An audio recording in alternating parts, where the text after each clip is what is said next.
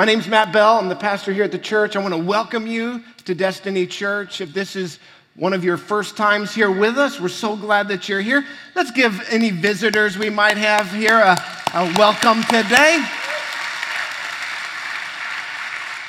At Destiny, we believe that God has a divine calling on your life, that He is your creator, that you may not know Him, but He knows you.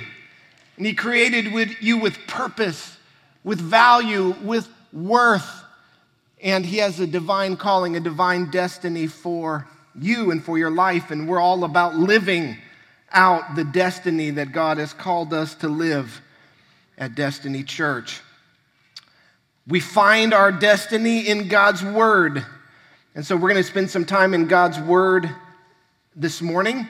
And so I would invite you to open with me in your Bibles to Romans chapter 8. We are in the third week of a series going through the 8th chapter of Romans together. Romans chapter 8 is the greatest chapter in the Bible. There is not a better chapter in the Bible than Romans chapter 8. I've had some people question me on that. And I've said, well, point out to me a better chapter and maybe I'll consider it. It hasn't happened yet. So Romans 8, I think, is the greatest chapter in the Bible. Our series is called Living Thee, No Condemnation, Spirit-Filled, Power-Infused, More Than a Conqueror. If God is for me, who can be against me? Supernatural, nothing can separate me from the love of God in Christ Jesus our Lord. Kind of life. Other people have questioned the life, whether that was on purpose or not. I honestly can't remember if it's a mistake or not. So I just say life, all right? But whether it's there on purpose or not, we need this kind of life, amen? Jesus has made every provision for us to live this kind of life. And what Romans chapter 8 is all about is helping us step into living this kind of life. Before we get into the message today, I do want to say to the church body, on behalf of me and the other pastors, thank you very much. The month of October, you showered us with appreciation, and David and Roberta Fisher set up a station out there for you to write notes and give us cards, and I've never felt more appreciated in my life. Me and Heather spent a couple nights over the last month going through the cards and reading them and wiping the tears from our eyes, as some of them were so touching. And so I just want to say thank you on behalf of the pastors. It truly is a joy to be able to serve in the capacity of a pastor, and we just want to say thank you. Thank you for your showering us with appreciation. Mission accomplished. We feel very appreciated. So give yourselves a big hand this morning.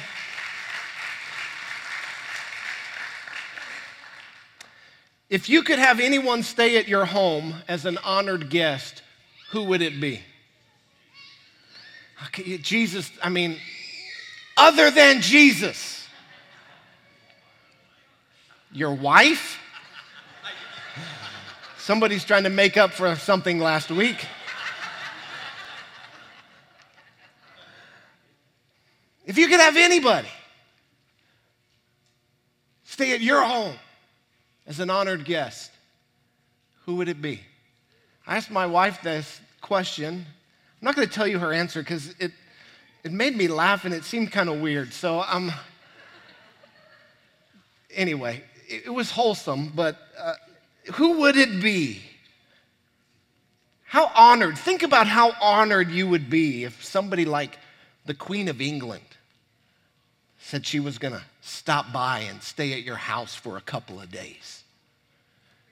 You'd be, how humbled and honored would you be? How freaked out would you be? What about the President of the United States? Like, whoever the president is, what a great honor that would be to have them come and stay in your home. What about for you musicians out there if Bono decide to come and hang out at your house? Maybe you don't know who that is. That's okay. What about people from history? What about if Billy Graham could come and stay at your house for a couple nights? Wouldn't that be an honor? Or Mother Teresa? Abraham Lincoln. Wow. Martin Luther King Jr. Martin Luther, the reformer. Like, think about what that would be like to have this honored guest come and stay with you. How would you prepare to receive them? What sort of things would you do? Do you think you'd have dishes in the dishwasher when they stop by? Or in the sink, I mean? You think you might straighten up a little bit? Basically shove everything you own into a closet somewhere? Everything that's normally just all over the floor? I was thinking about it, and I thought, if I had one of these people coming to stay at my house, I thought, you know what, I'd have to get the carpet shampooed. I've got 4 little kids, and our carpets the fact that we even have carpets, a disaster. I'm like, I'd have to get the carpet shampooed, and then I thought, you know what? No, I wouldn't. I'd just get new carpet. I'd rip it out. If Billy Graham was coming to stay at my house, if any of these people, I would get all new carpet. What sort of preparations would you make for them to come and to stay with you? You'd certainly be tidying up. You'd be probably doing those projects that you said you'd get to, 5 years ago when you bought the house. That ugly room with the ugly wallpaper is still there. How on edge would you be the whole time they were at your house? Like, you probably wouldn't fall asleep, with a sack of potato chips on you on the couch, right? You'd probably be a little bit on edge when they were staying with you. What would you do after a week if they said, you know what? I've decided to move in. I want to live here. This is where I want to live. Would you make a place for me in your house? That would be insane. We all laugh. How ridiculous that would be for any of these people to want to live in our house. What would that be like? With that question in mind, I want to read from Romans chapter 8, verses 9 through 11 today. Paul writes, and he says, "You, however, are not in the flesh, but in the Spirit, if in fact the Spirit of God dwells in you. Anyone who does not have the Spirit of Christ does not belong to him. But if Christ is in you, although the body is dead because of sin, the Spirit is life because of righteousness. If the Spirit of him who raised Christ Jesus from the dead dwells in you, he who raised Christ Jesus from the dead will also give life to your mortal bodies through his Spirit who dwells in you." Father, thank you for your word. I pray that you would speak to our hearts today. Lord, that you would increase and that I would decrease, and that your word would go forth and have an impact in hearts and in lives. Lord, that you would bring about transformation in us by your Spirit to help us to live our lives so that they bring glory and honor to you, that we would fulfill the purpose for which you placed us on this planet, to be image bearers of the Most High God. In Jesus' name, amen. I asked, how honored you would be if the Queen of England or the President or Abraham Lincoln came and stayed in your house. But the amazing thing is that there is someone more honorable, more renowned, far more important than anyone from human history. And this person has chosen to make you his home. This person, Jesus Christ, has chosen to dwell in you. To dwell, that's not a temporary visit. That's not to spend the night. That is to take up residence. That's to move in. Jesus Christ, he says, lives in you by his Spirit. How amazing is that? You know, this idea of how honored we would be if the Queen came, how much honored and humbled should we be that the God of the universe has made his home in our hearts? That's what this is saying. Do you see that this is what this is saying? That Christ dwells in you by his Spirit. You know, this truth, and it is the truth, it is so astounding. It's so mind-boggling. It's so incomprehensible that I think we just say, okay, move on. Yeah, God lives in me. I got Jesus in my heart. What's next? We can't even begin to fathom what this means, that God lives in me. His Spirit is in my body, Paul says, in our physical frame. It's too much to wrap our brains around, so we kind of just move on from thinking about it. You know, a couple of weeks ago, there was this thing that came out in the news that Google had done something called quantum computing. How many of you read anything about that? How many of you read, like, okay, 4 of you. Great illustration I brought this morning. Anyway, it's some kind of computing that just leapfrogs everything that we have today. It's just like adds like 100 zeros to it immediately, the computing power. And I read a little bit about it, but I could only read a little bit about it because I was just like, my mind can't even comprehend the enormity, the hugeness, the vastness of what this leap is that they're talking about as far as computing power. And what I'm really thinking there is, well, will it help me get through my whole day with my iPhone battery from dying? Can it do that for me? Can it help me, see things faster on Facebook? That's all I really care about. Anyway, it's supposedly this enormous, incredible breakthrough, but it's hard to even understand as I read about it.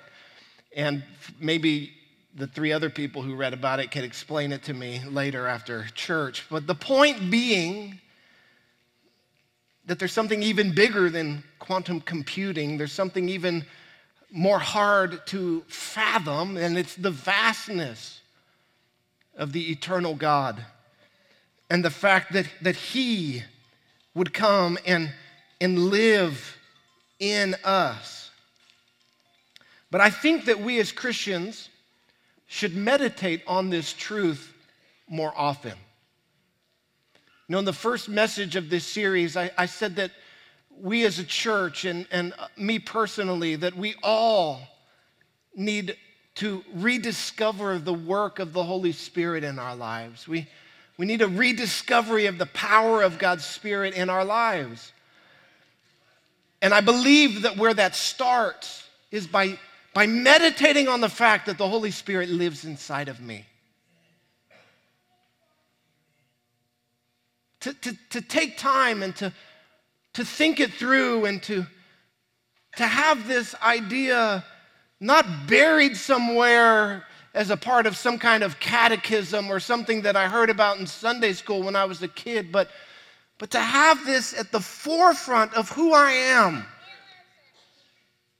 That as a Christian, I am filled with the Spirit of God. The life of God lives in me. Paul actually says in a roundabout way that this is the definition of a Christian. He says a Christian is someone who has the Spirit of God living on the inside of them. Are you someone who has the Spirit of God living on the inside of you? I mean, this seems like it should change everything, honestly.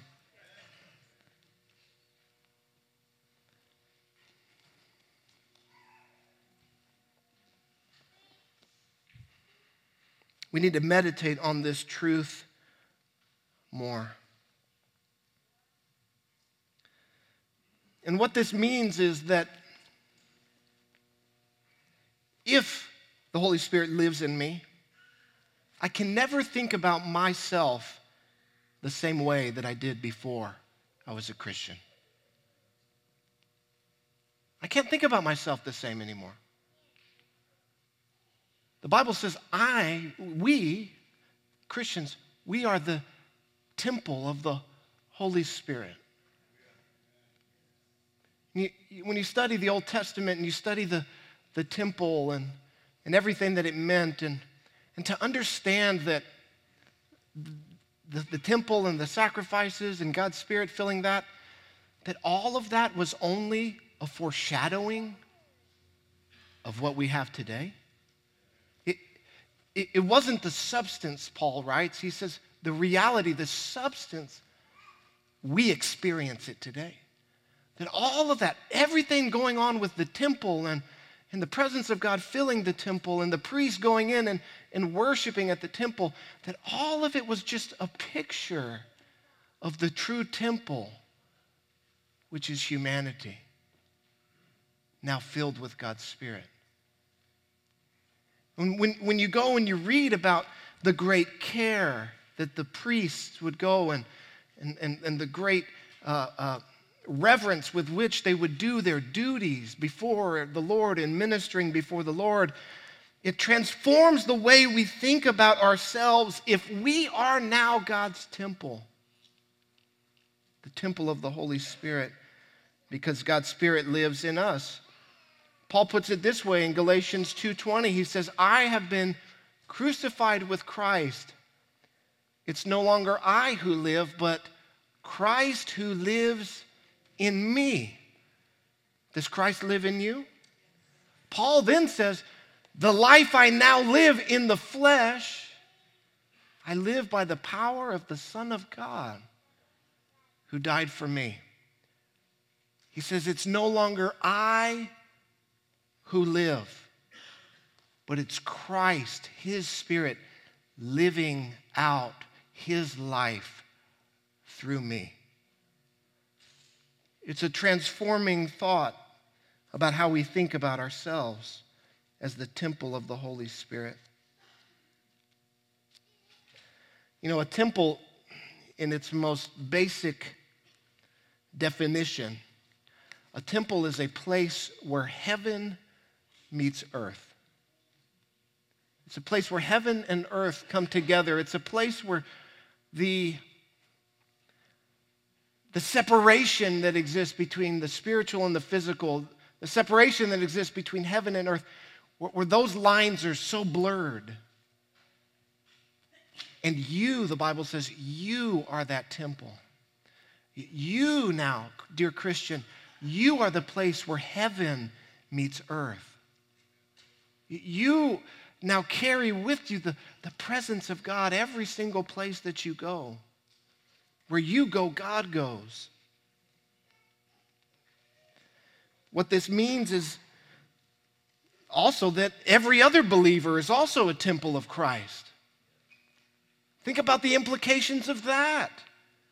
That not only am I a temple and what I do with my body matters and the way I treat my body, and I must use my body to glorify God, not to gratify my flesh, but also that every other Christian, every other believer is also a temple of God. What this means is that there is no place in the body of Christ for prejudice at all. You're my brother and sister in Christ. You are a fellow spirit bearer. Christ lives in you. So there should be no prejudice in the body of Christ according to race, color, education, economic status. All of these differences do not affect my relationship with fellow believers. Can I get an amen? Why? Because you're an image bearer of God who's filled with his Spirit. So Paul says in Galatians 3:28, there's neither Jew nor Gentile, neither slave nor free. There's neither male nor female, for you are all one in Christ Jesus. The walls of separation, the walls of distinction, they're gone in Christ. Prejudice, there's no place for prejudice in the body of Christ. Amen. The results of the Spirit living in us, Paul says. If Christ is in you, although the body is dead because of sin, the Spirit is life because of righteousness. How many of you can tell that the body is fading away? Right? I mean, we kind of peak around 25, I think. I mean, I'm 38, so I'm not quite as far, I'm not as quite as close to Jesus as some of you, but I've got some years since 25, and there's some more gray hair, some more wrinkles. Things hurt that didn't used to hurt. I can't eat what I used to be able to eat. I mean, at 25, I used to be able to eat a whole pizza at midnight and fall fast asleep.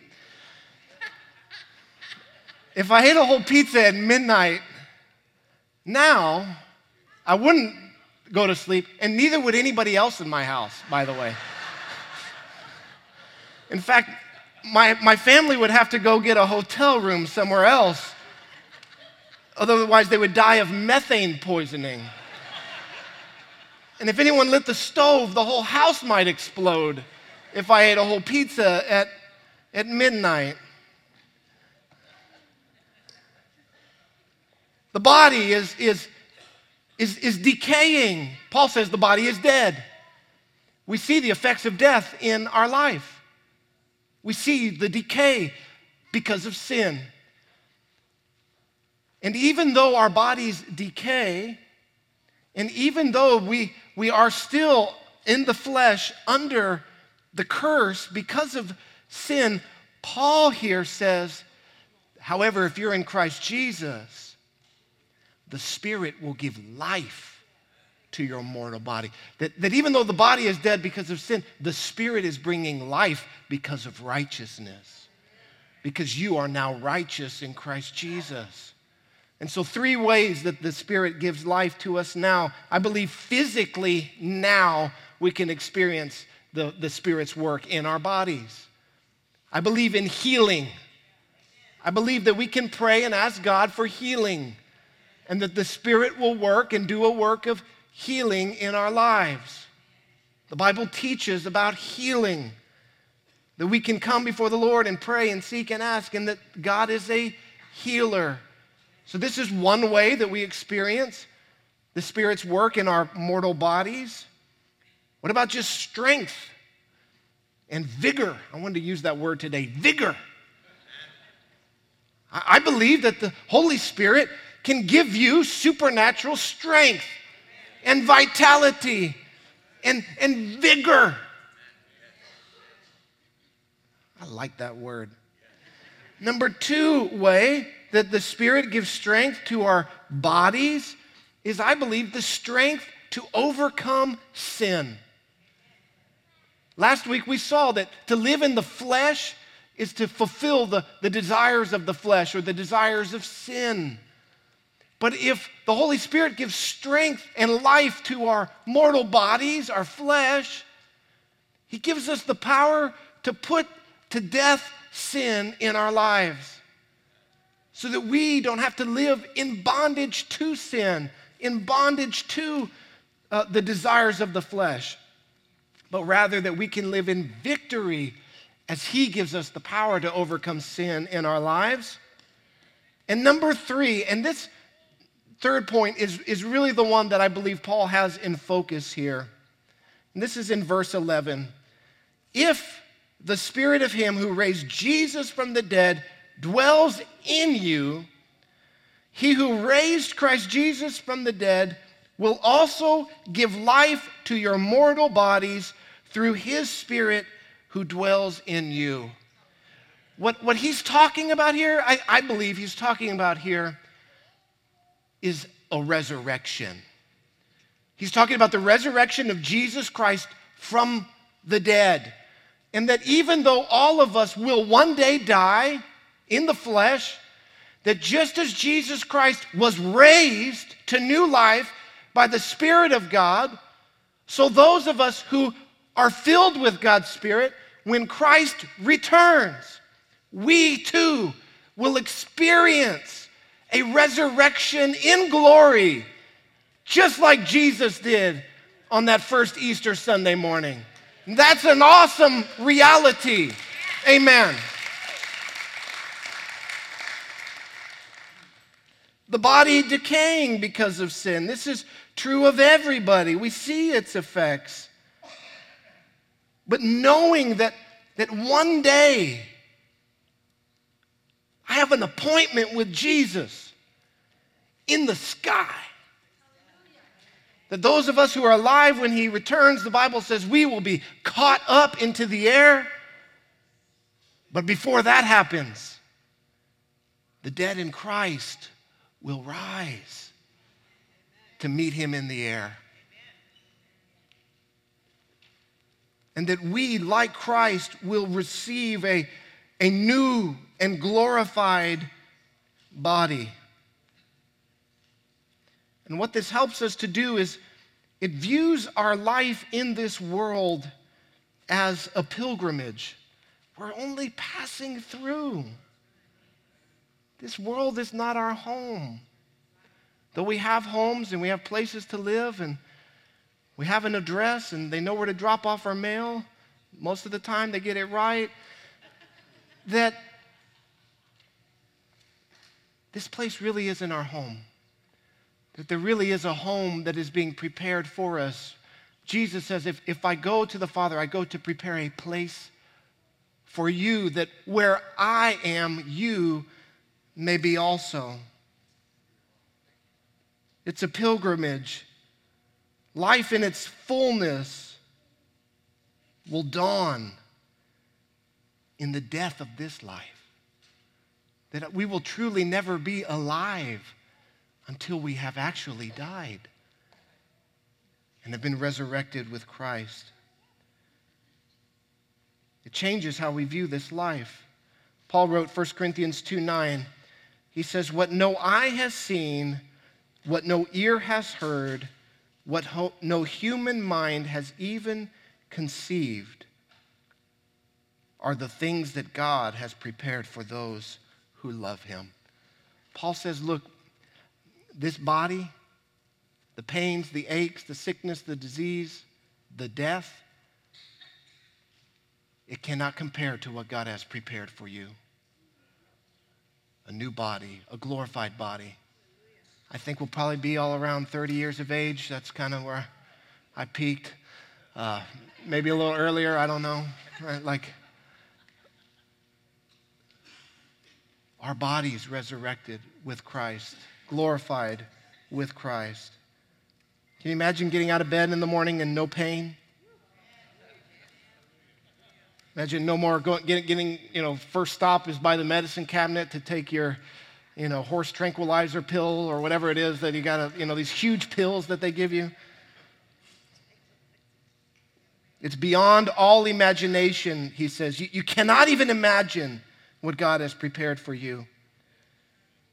In 1631, Robert Bruce was sentenced to death for preaching the gospel. On the morning of his execution, his daughter cooked him an egg for breakfast. It was his request. It was so nice that he said he almost asked his daughter to cook him another one. But then he paused and he said to her, I've had breakfast with you this morning, but I'm going to have supper with Jesus tonight. This is the reality for us who are in Christ. If the Spirit of God lives in you, you can rest assured that when Jesus returns, you will experience a resurrection just like he did. No condemnation for those in Christ Jesus. Glory is what awaits us in our future. And until that day, we're just passing through. Can't even comprehend what we have in store for us. Robert Bruce lived a life in the Spirit, and the Spirit of Christ was alive in him. And because of that, he knew how to live and he knew how to die. I'm going to conclude today by looking back at verse 9, which says, you, however, are not in the flesh, but are in the Spirit, if in fact, the Spirit of God dwells in you. Anyone who does not have the Spirit of Christ does not belong to Christ. I want to end with a warning. If you do not have the Spirit of Christ, if you do not have the Holy Spirit living inside of you, Paul says that you don't belong to Jesus. So how can I know if God's Spirit lives in me? I want to know that I belong to Jesus. I want to know that his Spirit is alive on the inside. I'm going to give you 3 evidences quickly today for the Spirit's work in your life. And if you see these at work in your life, you can rest assured that the Spirit is alive and at work inside of you. The first evidence of the Spirit living in us is faith in Christ Jesus. If you have faith in Jesus for your salvation, you can rest assured that the Holy Spirit lives inside of you. This is a result. Faith in Christ is a result of the Spirit's work in our lives. So do you believe in Jesus? I'm not just talking about a superficial faith, an easy believism. Yeah, I raised my hand one time, preacher. I prayed a quick prayer. I'm not talking about that kind of faith. I'm talking about, do you utterly, completely, totally, with every fiber of your being, trust in, hope in, believe in, have faith in Jesus Christ and him alone kind of faith? If you have that kind of faith, rest assured, the Holy Spirit's alive on the inside of you. The second evidence of the Spirit's work in our life is a process called sanctification. That's where we are being made more like Jesus. Do you look more like Jesus today than you did 5 years ago, 10 years ago? I'm not talking about growing a beard and wearing long robes. The work of the Spirit, the character of Christ. Do you see this process of sanctification in your life? Do you feel conviction of sin? When you sin, when you fall, when you fail, do you feel the conviction of the Spirit in your life? I'm not talking about condemnation, because there's no condemnation for those in Christ Jesus. But a brokenness, a heartbreak of, I sinned, I let my Father down. The Spirit compels us to run back into his arms when we sin. That's a work of the Holy Spirit in your life, sanctification. Do you see it? Do you see it at work in your life? If you see that work, you can rest assured that it's the Holy Spirit that's alive on the inside of you. The number 3 way that we could tell that we have the Holy Spirit alive on the inside of us is He gives us a new heart. The Bible talks about the Spirit's work of taking out a hard heart of stone, a heart that's become hard and brittle and bitter and jaded, a heart that's hard towards others. And He replaces it with a heart of flesh, the Bible says, a heart that is alive and is functioning as it should. And what that means is that the Spirit gives us a new heart. And with that new heart comes new affections. Do you love God more today than 20 years ago? Do you see your affection for the Lord growing and your affection for the things of this world shrinking? That's a result of the Spirit's work in your life. Do you see new desires? A new heart comes with new desires. So that the things you used to want to do, you don't want to do anymore. And the things you never would do before, pray, worship, go to church, community group, read the Bible, all of those things that you thought people were crazy, your friends, you thought they joined a cult. And then the Holy Spirit gave you a new heart, and that new heart came with new desires, and all of a sudden, I want to read God's Word, and I want to worship. I want to spend time in His presence. I want to fellowship with other believers. Do you see that in your heart and in your life? A new heart comes with new thoughts. You don't think about things the way you used to think about things. The old way, the old man is me first, and how much can I get out of this, and how can I make this work for me? What's in it for me? The new way, the Spirit's way, is to give and to love and to serve and to sacrifice. Do you see that happening in your life? It's not you that's doing it. It's the Holy Spirit at work in you. And I'll even say new attitudes the Holy Spirit brings. He calls us up to a higher level, something inside of us saying, listen, that's not who you are anymore. Yeah, you're thinking that, and you're saying that, and you're feeling that, and you're acting this way, but that's not who you are anymore. You're a child of God. You're a temple of God's Spirit. Do you have that in you, calling you up? That's the Holy Spirit at work in your life. And so if you can see these things, if you can see faith in Christ at work, if you can see sanctification at work, if you could see the new heart that the Spirit brings at work in your life, rest assured the Holy Spirit is working in your heart and in your life. And because of that, you can have the assurance that when Christ returns, you're going to meet Him in the air. This old life is going to be totally wrapped up, and the new life that we spend forever in eternity with Christ will begin. Jesus is very clear that when we are saved, that in John chapter 14, He says, the Father and me will come and make our home in you. This is just another way of saying the Holy Spirit will indwell us. And Paul here says that if you have the Spirit of Christ, you belong to Jesus. But if you don't have the Spirit, you don't belong to Jesus. And so the question we're ending with today is, do you belong to Jesus? Do you belong to Jesus? I hope that you can say, I belong to Him. I belong to Jesus. And He belongs to me. He is my Savior and He is my Lord. If you're here today and you can't say that, give your life to Jesus.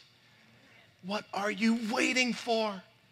He will come and fill you with His Spirit. He will begin to work in your life. He will produce faith in Christ, a work of regeneration and baptism and healing and no condemnation and power and love and even a sound mind, the Bible says. He'll fix the way you think. Put your faith in, believe in Jesus today. And God will come and live inside of you. Father, we thank you for your word. We thank you for speaking to our hearts and to our lives. Father, we thank you for the work of the Holy Spirit in our lives. Lord, help us to live every day out of the identity that we carry your Spirit everywhere we go. That what we do with our body matters because you live inside of us.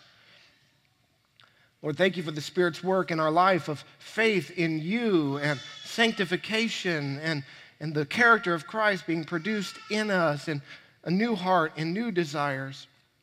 Lord, I pray that we would not resist your work in our lives, Lord, that we would submit to it, that we would lay down our own thoughts, our own desires, and we would have the mind of Christ and the heart of Christ in our lives. Lord, I pray that we all would surrender our lives and give ourselves to you, that you would save all of us, that we would know for sure that when this old body does finally fade away, that there is a resurrection that awaits us in glory. In Jesus' name, amen.